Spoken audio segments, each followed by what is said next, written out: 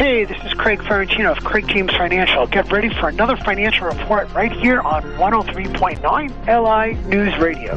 Discussions in this show are for educational purposes only. The views and opinions expressed are based on current economic and market conditions and are subject to change. Securities and advisory services offered through United Planners Financial Services, member FINRA, SIPC. Craig James Financial Services and United Planners are not affiliated. United Planners and its representatives do not offer tax or legal advice.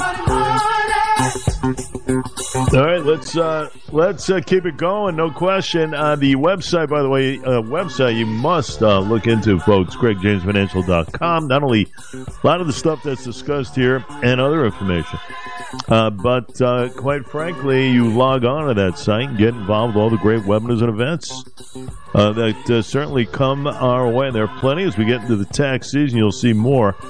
Dow yesterday with a pretty good finish, you'd say, 512 upwards. You're over 37,000 for the first time ever.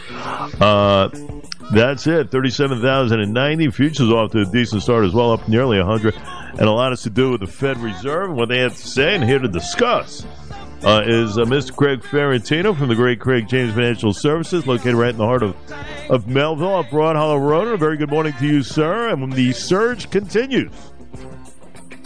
Yes, Jay, we're having a Santa Claus rally. I'm officially calling it Santa Claus Rally. There we go.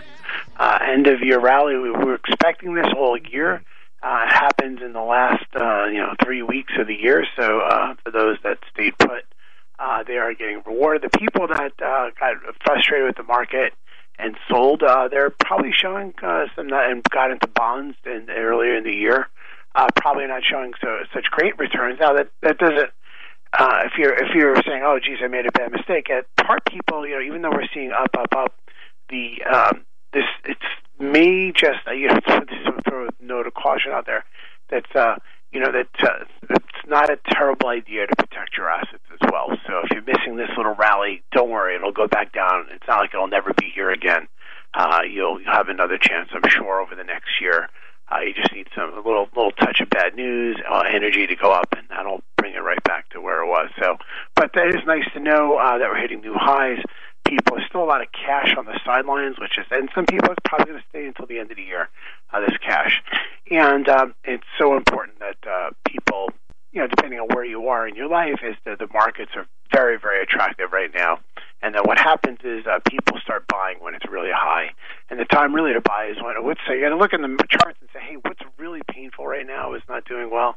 Well, energy is not doing well. So might be an opportunity to buy low, sell high, and that's what we like. So seeing Apple, though, really closing on a record high. Don't forget, Apple, the 7 stocks are almost like 35, almost 40% of the Standard & Poor's 500. So you have those magnificent 7. You're talking about the Teslas, the Apple, the Facebook, Google. Go right down the list. Those 7 represent now because they're hitting new highs.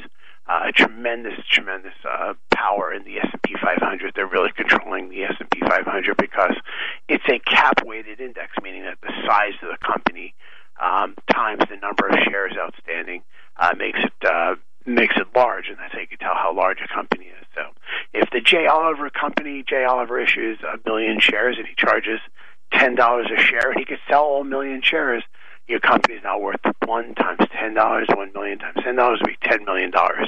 So Apple's worth $3 trillion, which is just a massive amount. Wow. Most valuable company in the world. And so, really with not a lot of, as a company, with not a lot of new devices or anything, basically selling the same stuff they've been doing, getting a little more into Apple TV and things like that. So we're looking at S&P futures rising 0.3%.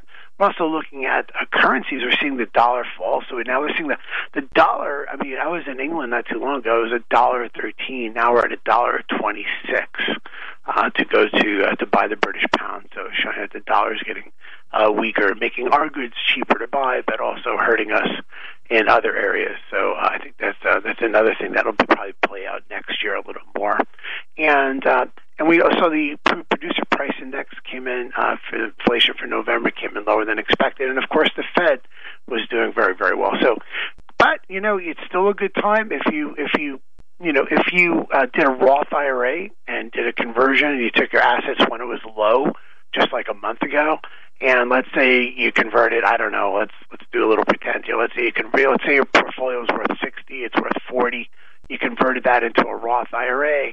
Well, now you're seeing that 40 going back to see after you pay the taxes on it, and you're back to where you were. So that's how the markets can help in the conversion. There's still time to do that before the end of the year, and if that's important, give us a call, 631-393-2888. Again, that's a financial tip, aside from looking at the markets and watching this.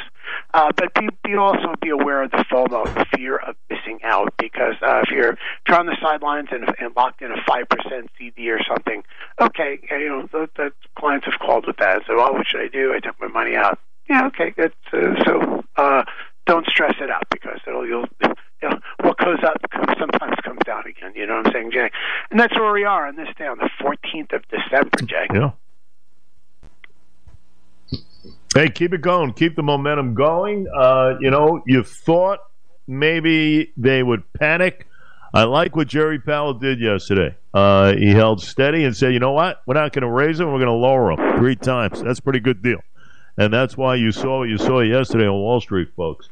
Now, a lot of people say, listen, hey, Jay, I'm still filling up gas at $3.14. It's high, yeah, but it's lower than what it was. And I still go to the grocery store, and I'm spending $80 for 7 items. In the past, it was about $58. So, yeah, we understand. It is still a mess out there for shopping and everything else. That has to improve. That's what people are looking at with their paychecks. They're not going up to match all that stuff. But in any event, it is a positive sign nonetheless as far as what's happening presently. Hopefully, we keep it long term. And a lot of people are also looking at 2024, and they see dysfunction now in the nation's capital, and that has an adverse effect as far as the outlook is concerned as well.